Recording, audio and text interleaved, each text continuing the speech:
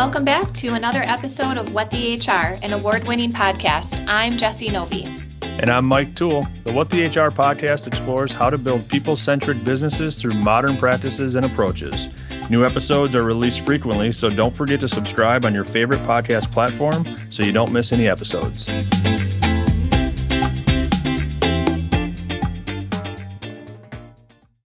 Welcome back to another episode of What the HR. Today, we are lucky enough to be joined by friend of the pod, Ben Granger. Ben joined us on episode 20 to talk about the importance of listening strategies and on episode 63 to talk about quiet quitting.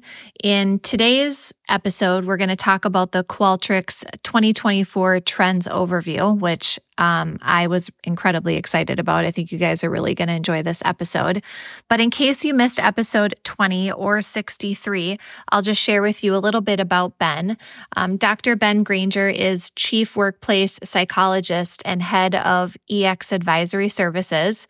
He has over a decade of experience building experience management programs across the globe and leads EX thought leadership and research initiatives across Qualtrics and the XM Institute.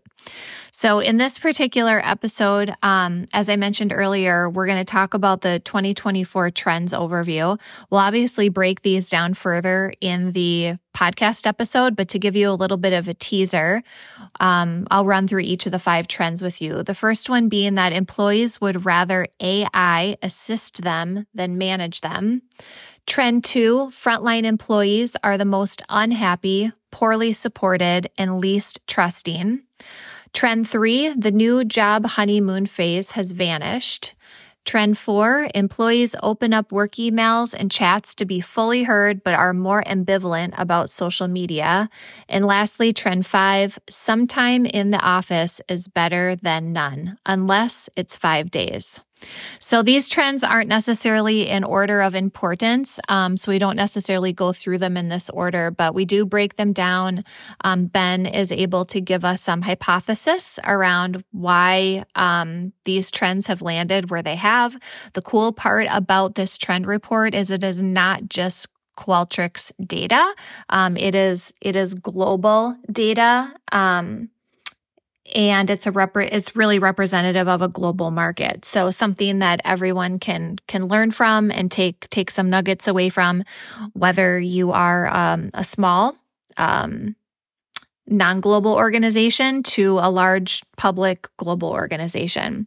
So a big thanks to Ben again for being a friend of the pod and joining us and sharing his wisdom with us. If you are enjoying these podcast episodes, our topics, and our guests, please do us a huge favor. Head on over to your favorite podcast platform.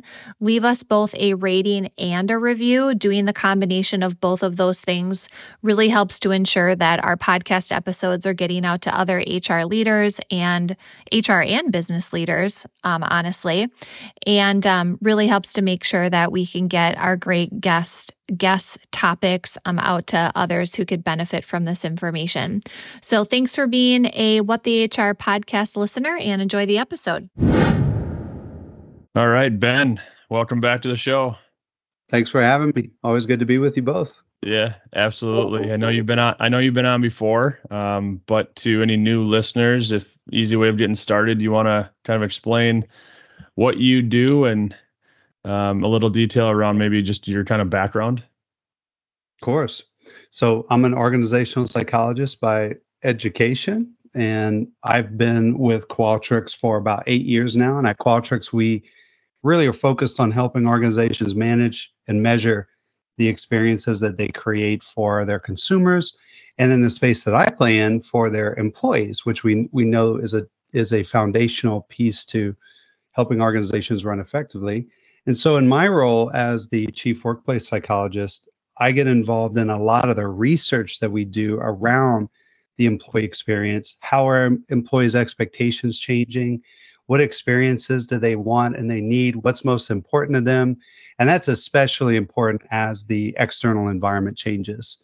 So that's a little bit about what I do. And day to day, I get to play around with a lot of data, and I also work with a lot of our customers.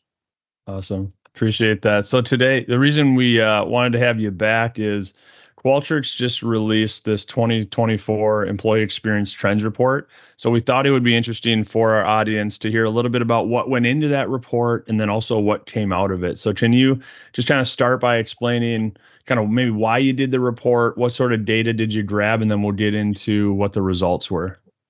Sure. Uh, Every year for about the last 5 years or so, we've conducted an annual study of the employee experience. And every year the study's gotten bigger in terms of scope and sample size. But really what we aim to do in that annual study, by the way, we call it the Employee Experience Trends Research. And what we aim to do in that study is understand how our employee expectations and experiences changing in response to the external environment, what's working from their perspective in their organizations, what's not working, how are things changing from year to year. So that's generally what we try to get out of that research. But that research, the insights that we get from it turn into recommendations that we bring to our customers as consultants and advisors, but also help to inform, are there solutions that are becoming or are needed in organizations. So that's really the backdrop of the research. This year, we just released our report at the very end of October, so it's pretty fresh data. And this was the largest study of the global workforce that we have ever conducted at Qualtrics. We had right under 37,000 full-time and part-time employees across the globe. 32 different countries were represented. Those countries were spread out across North America, South America, Eastern Europe, Western Europe, the Middle East, and parts of Asia, Australia, New Zealand. So it's a very, very representative sample of the global workforce. Mm-hmm. And so 28 unique industries were covered. So again, this was the largest study we've ever conducted of the global workforce, and something we're very, very proud of. But as you've alluded to, a lot of really interesting insights, and very excited to dive into some of those. Absolutely. Yeah. And I kind of want to dive right into that. And I think an easy place to start is, generally speaking, what are some of the trends? And then we'll get into maybe some of the surprises, and also like what was different from a year ago, maybe 2 years ago, and what you're seeing in terms of what 2024 looks like and beyond.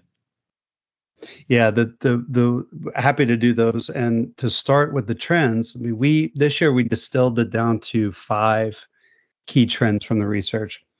These are not exhaustive. There's a lot more data in the actual report, and also in the data that we're still crunching, even beyond what's in the report. But from the research, when we were looking at a high level and asking ourselves, what are likely to be the most impactful trends that we saw in this research in regards to what we've seen change in the last year, what's salient to organizations, what's top of mind for them. The first was something we noticed around new hires, and that the new hire experience isn't all that great from the new hires perspective. And we could talk a little bit about that as we unpack that finding, but that was really one we kind of called it where's the honeymoon phase going? The second trend is one around frontline workers. In a sense, we've seen the white collar employees, for lack of a better way to describe them, really get a lot of more flexibility since the pandemic in terms of when work gets done, where work gets done. But we're starting to see employees who during the pandemic times we would call essential workers, who have to be physically on site.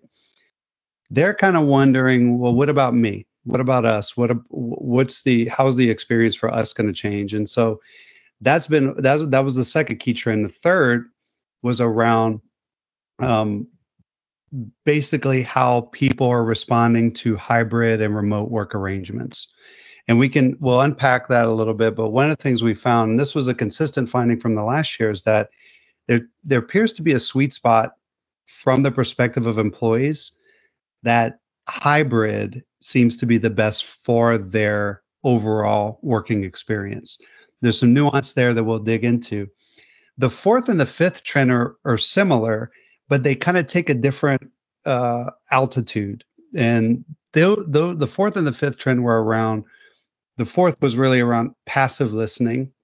a mechanism for employee listening. And we really wanted to understand, how are employees comfortable or uncomfortable with, and what specifically are they comfortable around organizations using different approaches to employee listening? And the fifth, which everybody's talking about right now, some people are already tired of talking about it, is AI. So what are employees comfortable with when it comes to the use of intelligent technologies in augmenting their work? So there's a lot within each of those, but when we zoom out and we look at those top 5 trends, those were the 5 that we really aligned on. Mm-hmm. Yeah. So, I mean, I think the easiest thing, like, I want to go through that list. I mean, obviously, I think we could probably talk for a lot longer than we have, but I want to go through and maybe on each one as we go through them, some of the surprises, but also I'm curious on some of the and maybe your Qualtrics or your organization hasn't done this yet, but have you released any guidance on, what companies should be doing to counteract what you saw in this report? A little bit. We've included some of those in the report itself for line leaders, for HR, for senior leaders. But we are, as you pointed out, there's so much data in that Yeah. unpublished, or that we're going to carry forward and publish in other pieces, and will inform a lot of the practices. So it is a continuing effort. So there's a little bit of that in the report itself, but there's a lot more to come as we start to actually try some of those practices. Right. And we look at how they've worked or have it in actual organizations. Yeah. So let's start with, the first one was new hire experience. And you mentioned that it's not great. So I'm curious what that means, and let's unpack that a little bit. Sure. This one takes a little bit of historical context, because when we do this type of study, when we go into an organization and run an employee engagement survey, for example, which is a very common practice that will help organizations with, one of the things that we tend to do is we cut the data by different demographics. One of those different demographics has historically been tenure. How long have you been with the company? And what we have historically seen when we would go into an organization is what I would describe as a U-shaped relationship when it comes to job attitudes and tenure. And I'll try to explain that without a visual aid here on the podcast. But essentially, if you were to take a job attitude like employee engagement, or really just about any attitude about the workplace, and you'd plot that on the y-axis, and then on the x-axis, you look at tenure. Has been here less than 6 months, has been here 6 months to a year, 1 year to 2 years, 2 to 3, and you keep going out. What you would see is a U-shaped relationship, meaning that people who are very early tenure, who are new to the organization, who have only been there for 6 months, maybe 6 months to a year, were pretty happy relative to others. And then when you get down to the middle tenures, that's where you see a dip, where you see the experience dip, until you get to very high tenures, which also co-vary with pay, with level, with seniority, with age, all those other factors. You see the experience come up. So that's historically what we used to see when we would plot job attitudes by tenure. This year and last year, really, when we did this in the study, we noticed that instead of looking like a U-shaped relationship, it looked more like a hockey stick, meaning that new hires' attitudes relative to the past had dropped. And they weren't as happy. That honeymoon phase, as we used to call it, hey, it's new, the grass is greener here, it's going to be great. That sort of went away in the minds of the employees, and new hires in particular. And one finding that I thought was really striking is we saw engagement of people that were less than 6 months was significantly lower than everybody else. Well-being was lower, inclusion was lower, but the intention to stay, that's an item we always ask in our annual study is, hey, how long do you intend to stay with the organization? New hire intent to stay, particularly people who have been with their company for less than 6 months, was dramatically lower than everyone else. It was 38% compared to 66%. So a huge difference in the stay for new hires. And we don't exactly know why that has happened. The two primary hypotheses, and I want to be really clear, these are hypotheses that we have. One is the grass isn't greener hypothesis. People, if you buy into the Great Resignation, people were leaving their jobs at a high rate. They join new roles. We anecdotally, we work with a lot of organizations in quick serve and manufacturing, in shipping, in distribution centers, call centers, and people literally were moving jobs for an extra 25 cents an hour raise. That was largely due to inflation and the fact that people could not keep their same pay and pay the bills the way they used to, even just a year ago.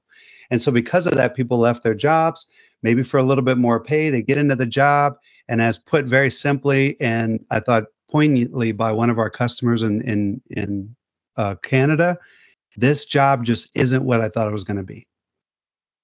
That's one hypothesis. The second hypothesis that we also have data from a different research study is that organizations aren't doing a great job of threading the needle between the candidate experience and the new hire onboarding experience. Then you can argue, and you can make a good argument that now that more people are working in different working environments, you have some people in hybrid, you have some people fully remote, you have some people in the office.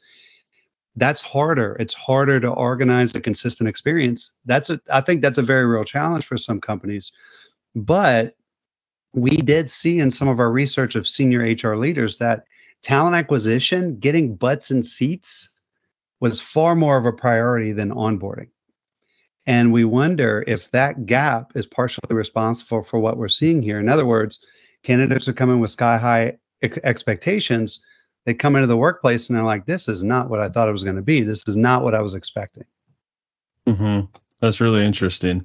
Outside of the kind of those two hypotheses, when you guys put those, well, okay, I guess kind of two questions. Outside of that, do you have any other opinions on the matter? And then also the second part of that is, what do you do moving forward to test those hypotheses?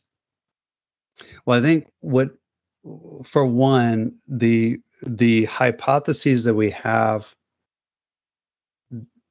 especially the second one about whether the candidate and the onboarding experience are disjointed, whether that's the primary cause of this or predictor of this is almost doesn't matter, because that needs to get sorted out anyway.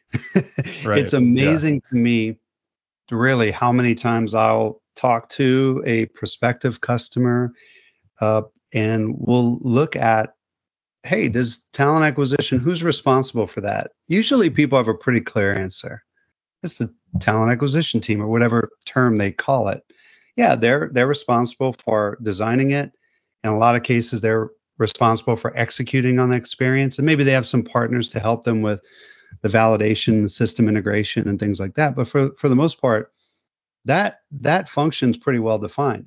Now, you go into any organization, you ask, who's responsible for onboarding? You're going to get questions all over the place. There's usually not a quote unquote onboarding team. There might be for a certain persona of a very high volume position, like call center agents, for example. But oftentimes those people who are responsible for that experience are responsible for 20 different other things. Right. And also you run into issues of, is it the talent acquisition team who's teeing up the expectations going into this? Are those people talking? Is the hiring manager responsible for new hire onboarding? What about the call center director of a call center, or the retail director, or whoever it is, and a leader in that center? So the point here is, in a lot of organizations that we talk to on a regular basis, there's a very disjointed experience, to the point where those people don't really even know who each other are. They don't interact regularly, and that's a huge miss.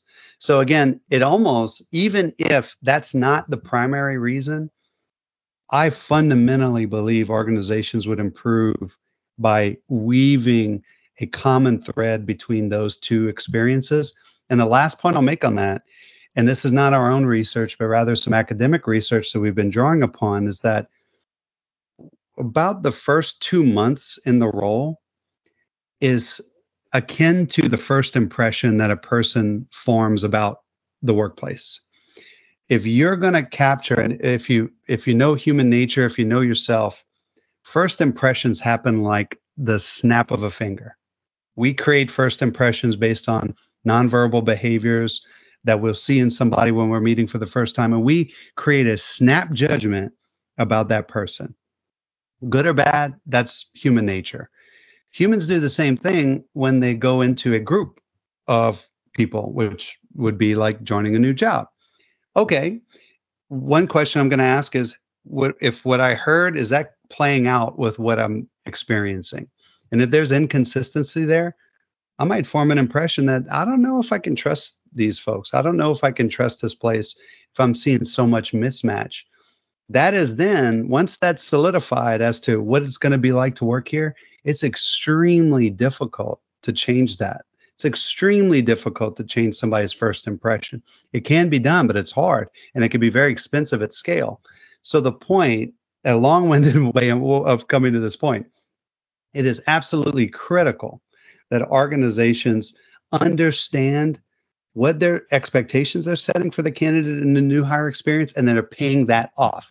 And it starts with those people need to know who each other are, and they need to at least start talking with each other. Yeah.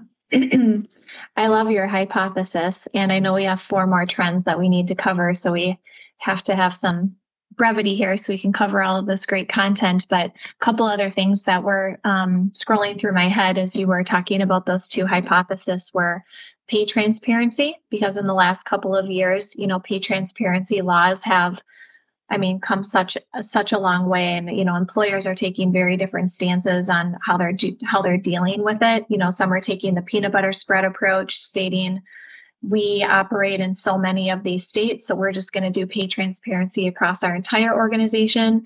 Some are like, I'm scared, that makes me nervous. I'm just going to deal with the states where we have to at this particular juncture. But whatever way you slice it or dice it, companies like Indeed, for example, and maybe even LinkedIn, I know Indeed for sure, is requiring you to post your salary ranges for all of your jobs. And if you aren't posting it, Indeed will make a recommendation based on their analysis on how much the salary range for the job is for. So I just think it creates this whole new experience from a recruitment perspective, and it really puts a lot of power in the hands of the applicant than the client or the company, as it did in previous years.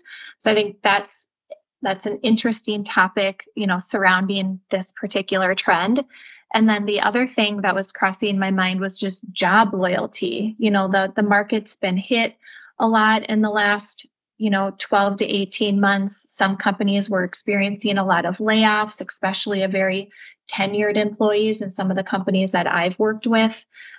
So just this wondering if there's this feeling too of like, I don't owe you anything. You don't treat me with any loyalty in return. So if this isn't a good experience for me, I don't feel like I need to stay around very long. I'm going to explore other opportunities. Those are great points, Jesse. And quickly, I love the pay transparency piece. Primarily, I'm a big fan of fail fast. Let's get over that hurdle. Let's get over it quick. And then we can move on to those things that will actually emotionally connect you to the job, which we know are more important for retention. Love that point. And then that second point about maybe not feeling that same degree of loyalty. We have seen some evidence for that in our own research that we did a study of tech workers, for example, fairly recently, and we were seeing signs that employees are feeling less loyalty to the tech industry and to their organization. And I think I think that is one of the dangers of organizations utilizing the leverage that they have in a tight job market. And you tend to see that, right? Back a couple years ago, you would hear Josh Bersin say things like, hey, the war for talent's over and talent won. Well, that will wax and wane over time. It's going to go back and forth. And what we tend to see is some organizations will utilize that leverage and some do the opposite. But that's what happens when you see sort of an escalation on one side, the other side escalates. That's kind of human nature, and frankly, it's not very productive in my view. So before we move on to the next one, I just have one more question. It's not completely related to the new hire experience, but in general, with that report, because this is showing trends, so there are going to be outliers, I imagine, within that report. Do you guys follow up on those outliers? Is there a separate outlier report that you look at and say, okay, these companies don't fit that mold, and then maybe find out why? That's an interesting question, Michael. No, we don't break it down by company. So we are really researching at the individual employee level, and Okay. we're not aggregating those results to a company. But I think that raises a really important point that we do collect a lot of data organically from customers that we work with because we power a Hmm. lot of employee listening efforts. But I think it is important. A lot of times when I talk about this research, people might, and not saying this is what you're saying, Michael, but sometimes people say, oh, well, this is just Qualtrics's customers. In this study, this is not just Qualtrics's customers. This is Yeah. not organically collected data. This is really, we're going out to a very, very broad representative sample of the global workforce and asking from their individual perspective. So unfortunately, the answer, I think, to your question is no, we don't go company by company. However, when we do go into individual client organization, we say, hey, these might be some external trends to be concerned about. Is this playing out internally? We'll test whether we're seeing the same trend Hmm. internally, and then we'll respond to it and we'll look at the effectiveness of that response. Yeah. I'm glad you pointed out that it's not just Qualtrics customers, because I think that makes the results just that much more credible. And also, because I think about those that are using Qualtrics have probably put an emphasis at some point on employee listening and their culture. That's exactly right. Not yet, right. Not to say that other companies who don't do it like don't care, but if it was just a report with that, it may lead to some different It would. results. That's right on, and I think that's the biggest. I think when people do bring that up and they say, "Oh, is that just your customers?" That's exactly right. There's a self-selection bias, and if we Hmm. were just using our own data, there would be a massive self-selection bias in that data, and it would not be representative of the global workforce. Yeah. Yes, right on. Very cool. All right. So moving on. So the next one was about frontline workers. And you talked a little bit about flexibility on the white collar side. And now we're kind of getting to that point, which, on maybe on the blue collar side of work is kind of what about us? I think is how you kind of phrased it. Can you talk a little more about that second trend? Sure. Well, the first one with the new hires, I would say, was that was new. That was sort of a new trend that we've noticed over the last 2 years. Really popped in the report this year. The study or the finding around the frontline customer facing employees being lower on most of the job attitudes compared to other groups of employees. Sadly, that's not abnormal. That's pretty normal for what we see.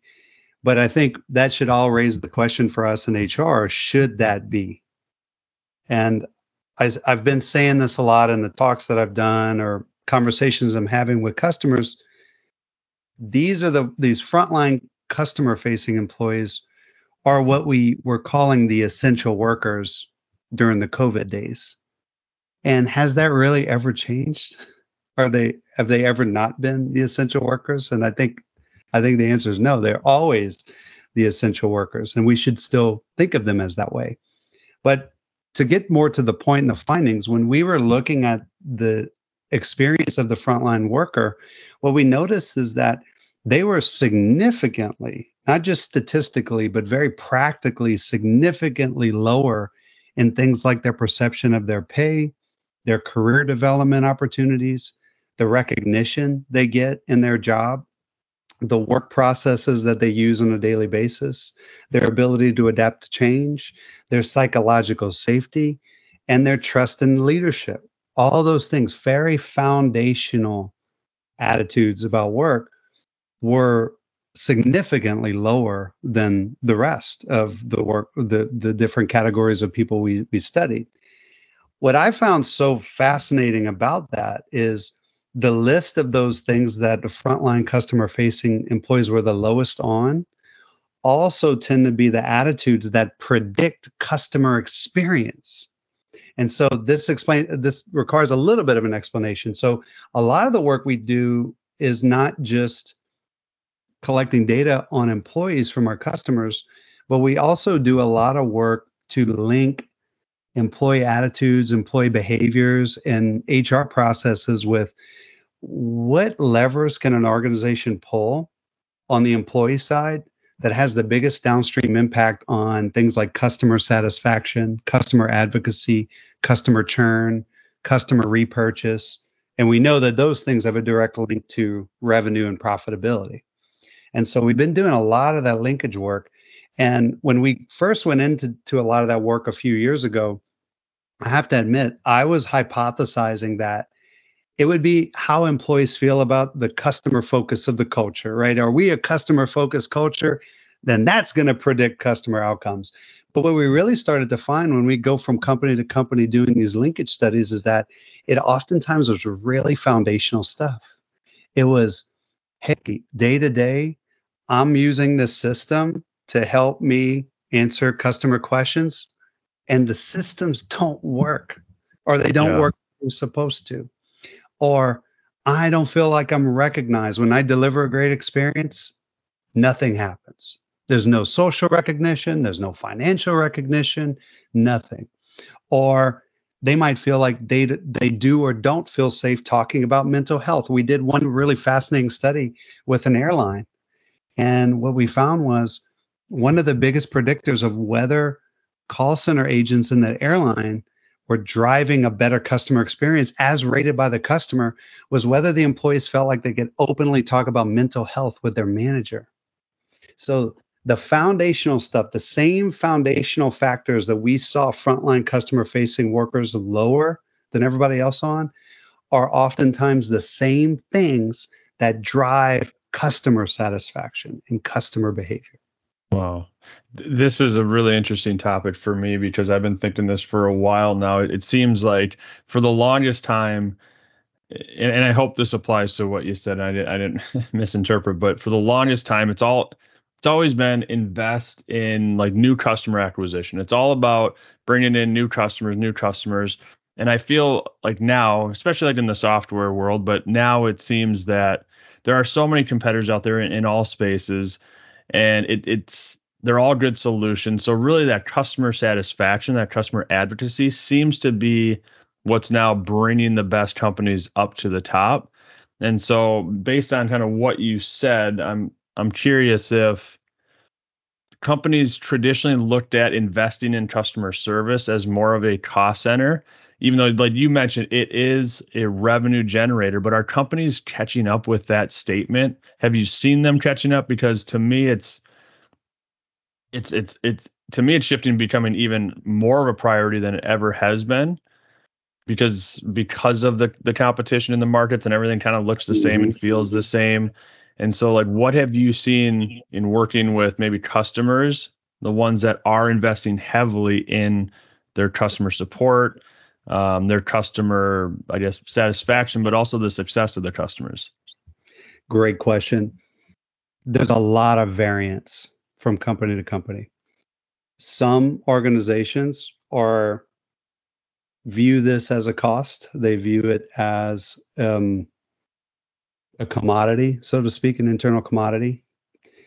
They view it as, well, we can just churn. We know sometimes we call that gearing ratios or whatever it might be, but we know how many people we can get in. We have the machine working. If we lose those people, we can get them in. It's not that important.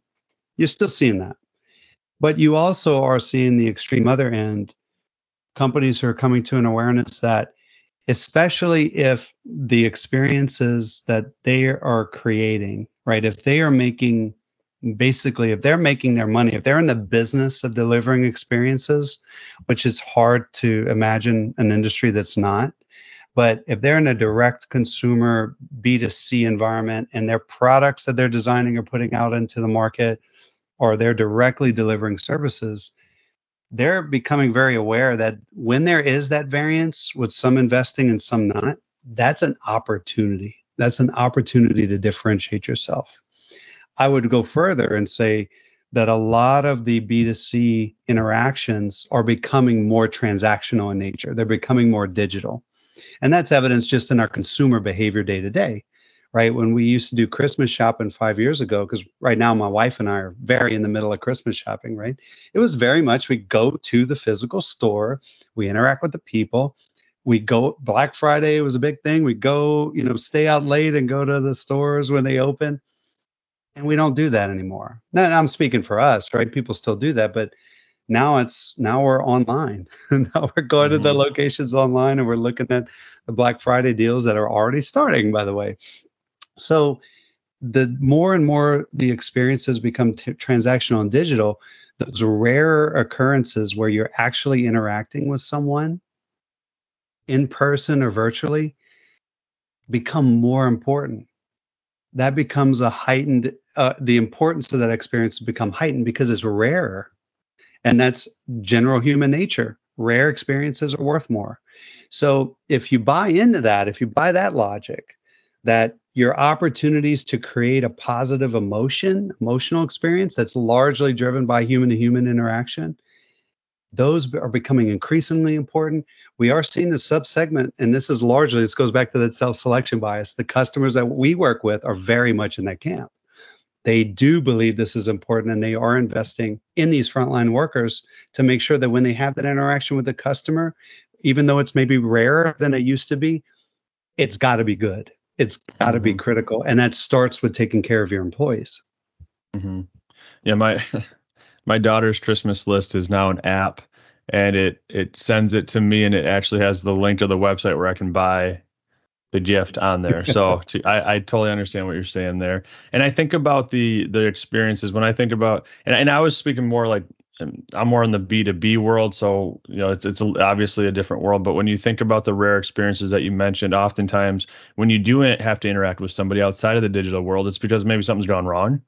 So I'm curious, like what you've seen in terms of proactive outreach to customers. What are good companies doing that, they're proactively reaching out? So it's not every interaction I'm having necessarily is because something is broken, more about kind of building the relationship. And I would think if you push proactive outreach, you're going to have better experiences with those customers. Because, if every day it's all about kind of reactive, it's probably not the best conversation all the time if somebody's unhappy with something. That's a great point, especially in a B2B environment where you have kind of an ongoing relationship. And, the work we do to connect the employee data and customer data in a B2B environment is actually quite different than what I've been describing, which has been very B2C focused. But yeah, you're exactly right. In those types of environments, we've seen the proactivity on the part of the, let's say the vendor or the account manager, that level of proactivity. That used to be a nice to have. That used to be like, wow, this is great. Right. Eventually, that's going to become, it has to be the norm because all the other stuff gets taken care of by the technology. Yeah. And so it's the proactivity, it's the prescription that you get from the other human that's going to build the trust and the consistency moving forward. So the next thing, so I'm number 3. And I'm guessing these aren't in particular order. These are just the 5 top trends, not ranked from 1 to 5. Correct. Okay. So number 3, we talked about how people are responding to the hybrid work life, and I think you mentioned kind of flexible work arrangements seem to be a good indicator of happiness. Correct me if I'm wrong there, but talk more about that aspect of the report. Sure.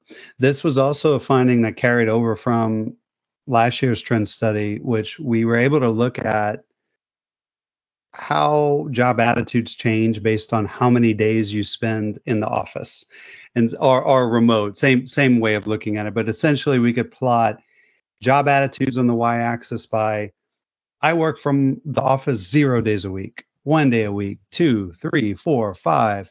And so we were able to look at what that relationship looks like, and almost the exact opposite relationship that we saw with the new hires, right? When we plot that relationship, this one looks like an inverted U, meaning that people who work remotely all the time and people who work 5 days a week in the office reported the lowest job attitudes overall. And it was sort of the middle where people were spending some time in the office and also some time remotely were tended to be the happiest. This finding, I think, is the most dangerous in terms of people running off with this, like, oh, hybrid's the best. That is not the conclusion we drew from this. And I want to be really clear about that. This does not mean that hybrid is the best model for all reasons for all companies, because that is just not true. I just do not believe that's true. What this does suggest is there is employees today who are working in these various models do appreciate the balance that hybrid offers. And I'll be specific about the balance, and then I'll go kind of fundamental foundational human needs here. There's absolutely has been an increase in employee expectations around workplace flexibility. There's no question about that.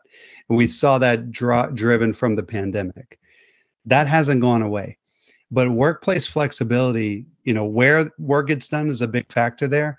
But we have prior research that we've done on how employees define flexibility, and when work gets done was actually prioritized over where, which is really important.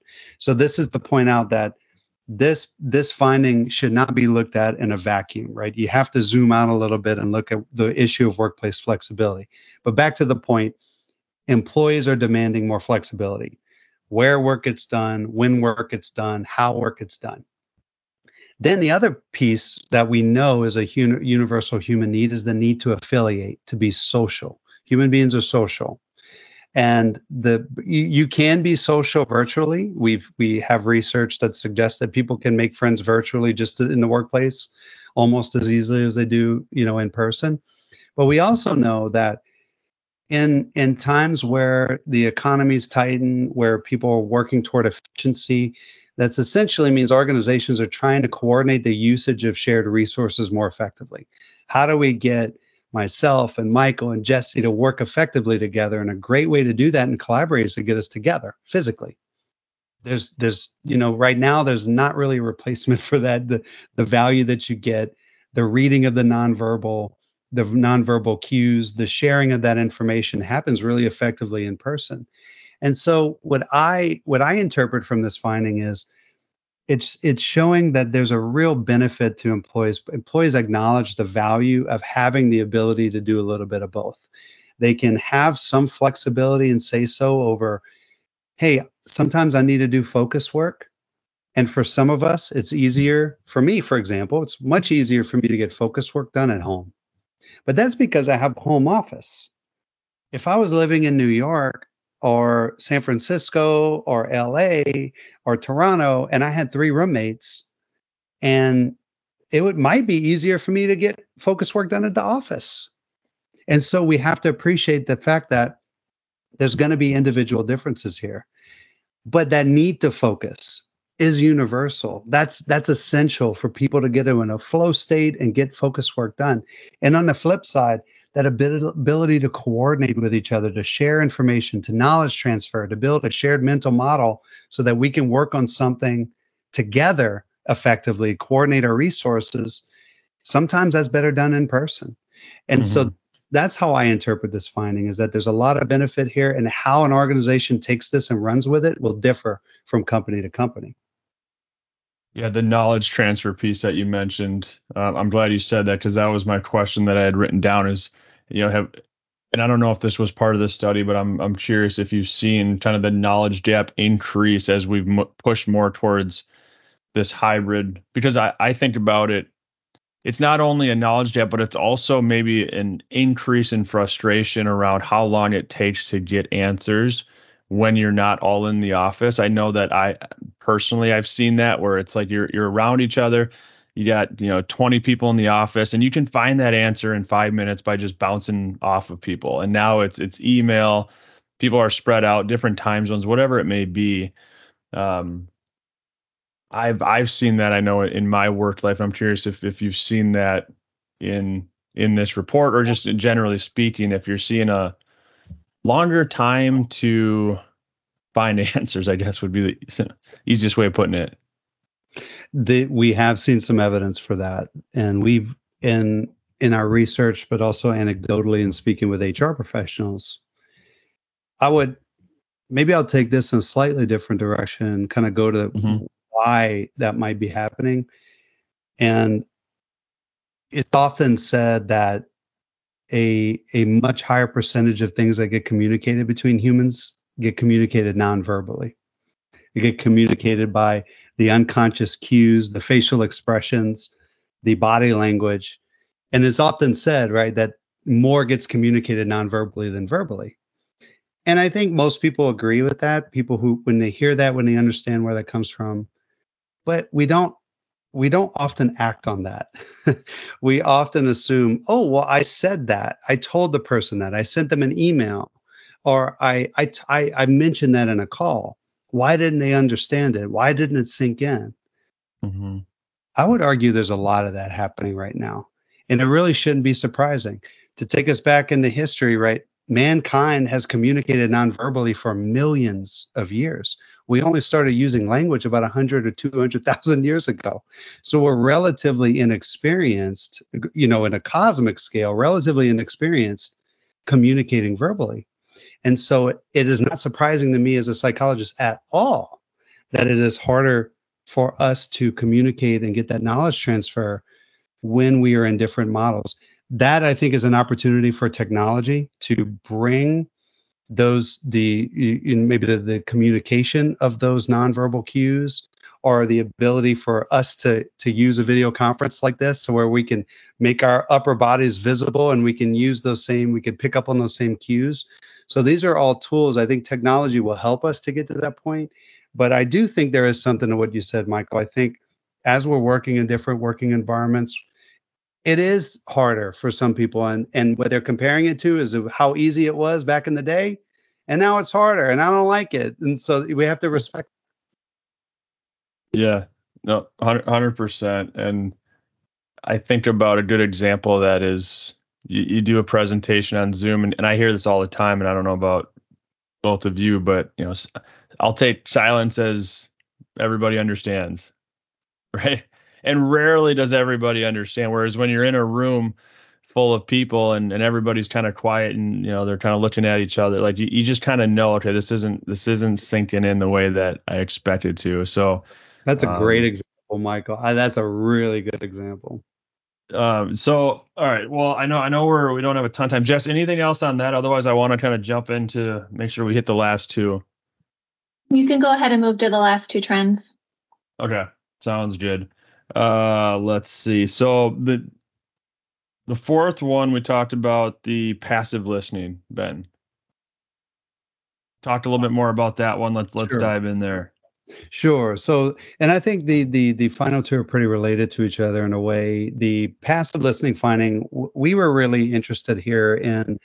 We've seen organizations, obviously the organizations we work with, and most companies around the globe are doing some form of employee listening. And most of the time, at least historically, and even to this day, the majority of the intentional listening that's done is via surveys. Surveys are what I would describe as organizationally driven listening. The company is designing the questionnaire. They're teeing up and saying, hey, employees, let's have this conversation about X, Y, Z. And usually it's about their experience.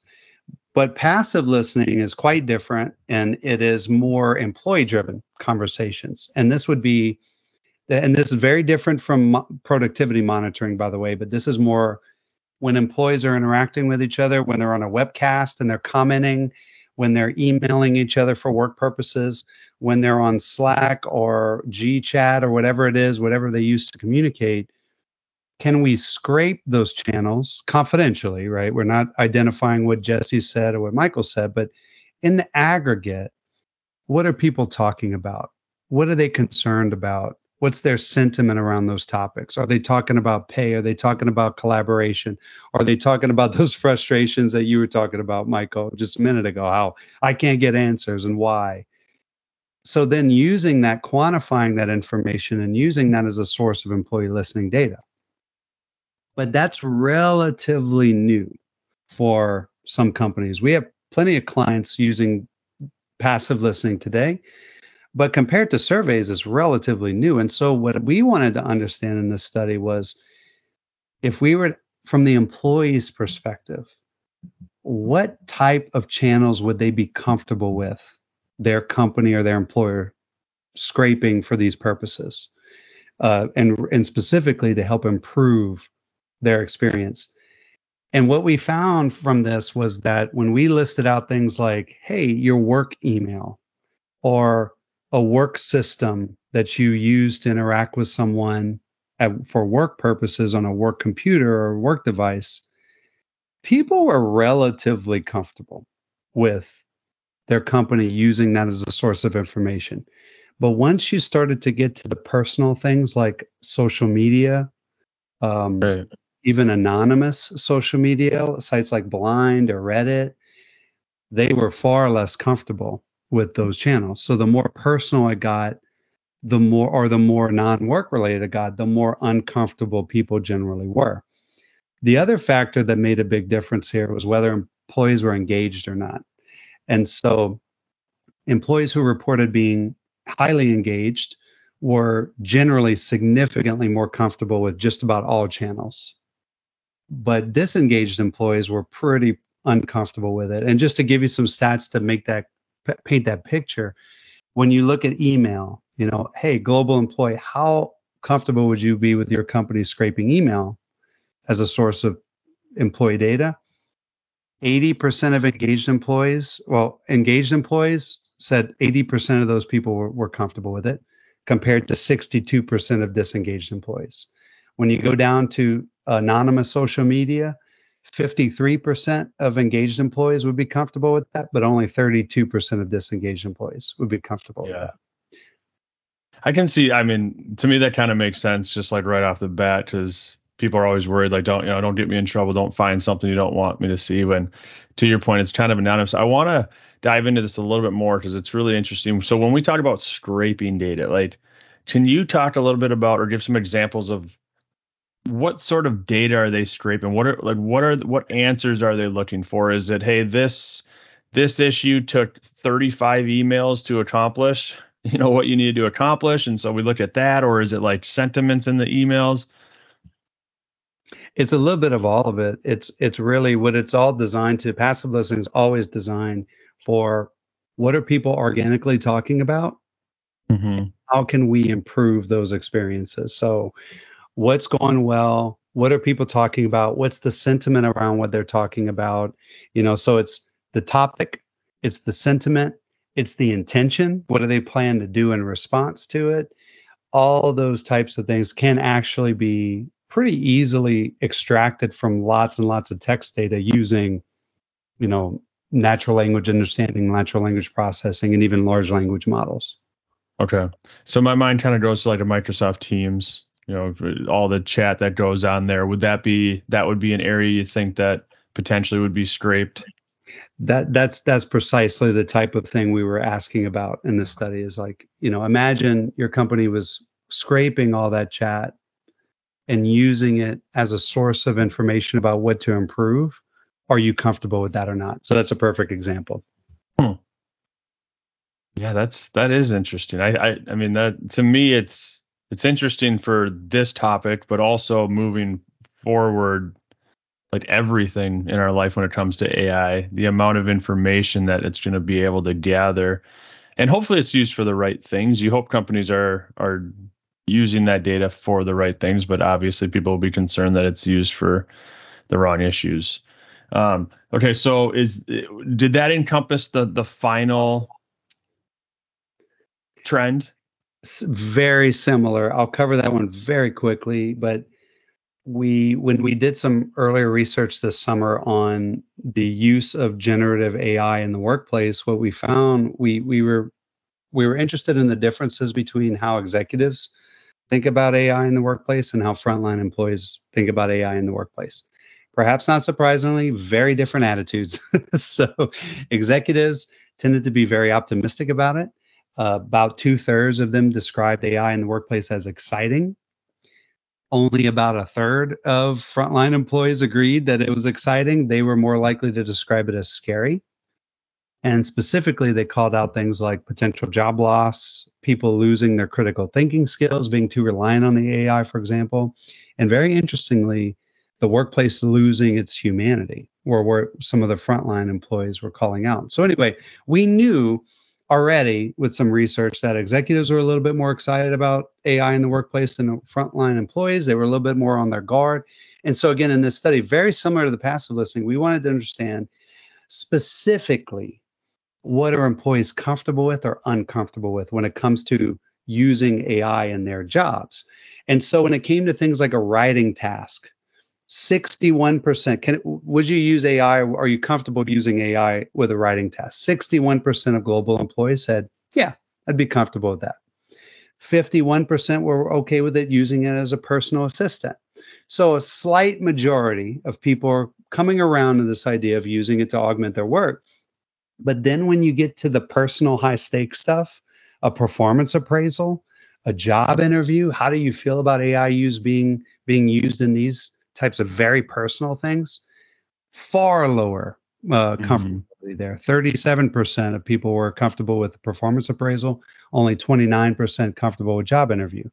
Now, there was a really fascinating distinction here. Well, before I get to that, same finding around engagement and disengagement. Engaged employees were far more comfortable with the use of AI to augment everything, but were still relatively less comfortable with it in personal job impacting decisions than disengaged employees. So there was about the same degree of difference between engaged and disengaged employees. But to me, the most fascinating finding here was that people who identify as having disabilities or identify as being trans non-binary were significantly more comfortable using AI for performance appraisals and job interviews, presumably because from their perspective, it might actually even the playing field for them and help overcome maybe some of the biases that they experience or have experiences in their lives, their work lives. The overall takeaway for me by these two findings, these two final trends, was employees are looking at these two novel introductions of technology into the workplace from a very personal lens. How is this going to impact me? Right. And so to me, the big takeaway there is as organizations look to introduce these intelligent technologies and these new approaches, they have to appreciate the fact that these are new to people. They might not be new to the executives, but they might be new to people. And you have to acknowledge the fact that that's going to come with some degree of uncomfortability. And you have to communicate what's in it for you, not just what's in it for the company. Mm-hmm. Yeah, the AI topic is very interesting, and I look forward to discussing it more on the podcast. But I like those findings because if you look at it from a leadership perspective, it's almost like, hey, of course we're interested in efficiencies. And then it sounds like what you said is frontline workers may be like, yeah, but there's more to me than just, what I do. Yeah, and what does efficiency mean? Does this mean that I'm the machine's more efficient than me? Does this mean I'm gone? That's the kind of stuff that would swirl. Yeah. Exactly. Yeah. And when it comes to the performance reviews, like it almost confirms some bias and some, like the way you said that is like, right. It's, well, yeah, Ben's, slacks here, but what a great guy. And we get along really well. I love everything about him, but that may impact. I mean, to me, the stats that you received there kind of validate maybe some of that. Yeah, such interesting stuff. Is there anything else, Ben, before I want to tell everybody kind of where they can access the report and then let you tell everybody where they can follow you as well. But is there anything else that you found super interesting about this report? I'm sure there's a ton of it, but anything that stands out that you want to point out?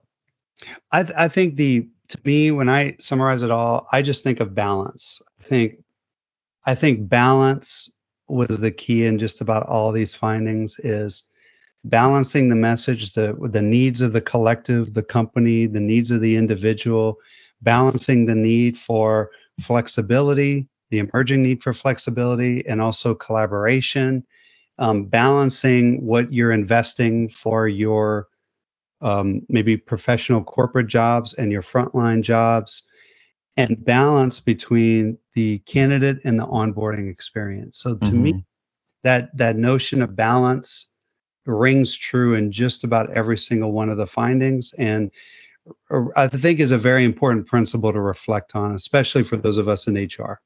Yeah.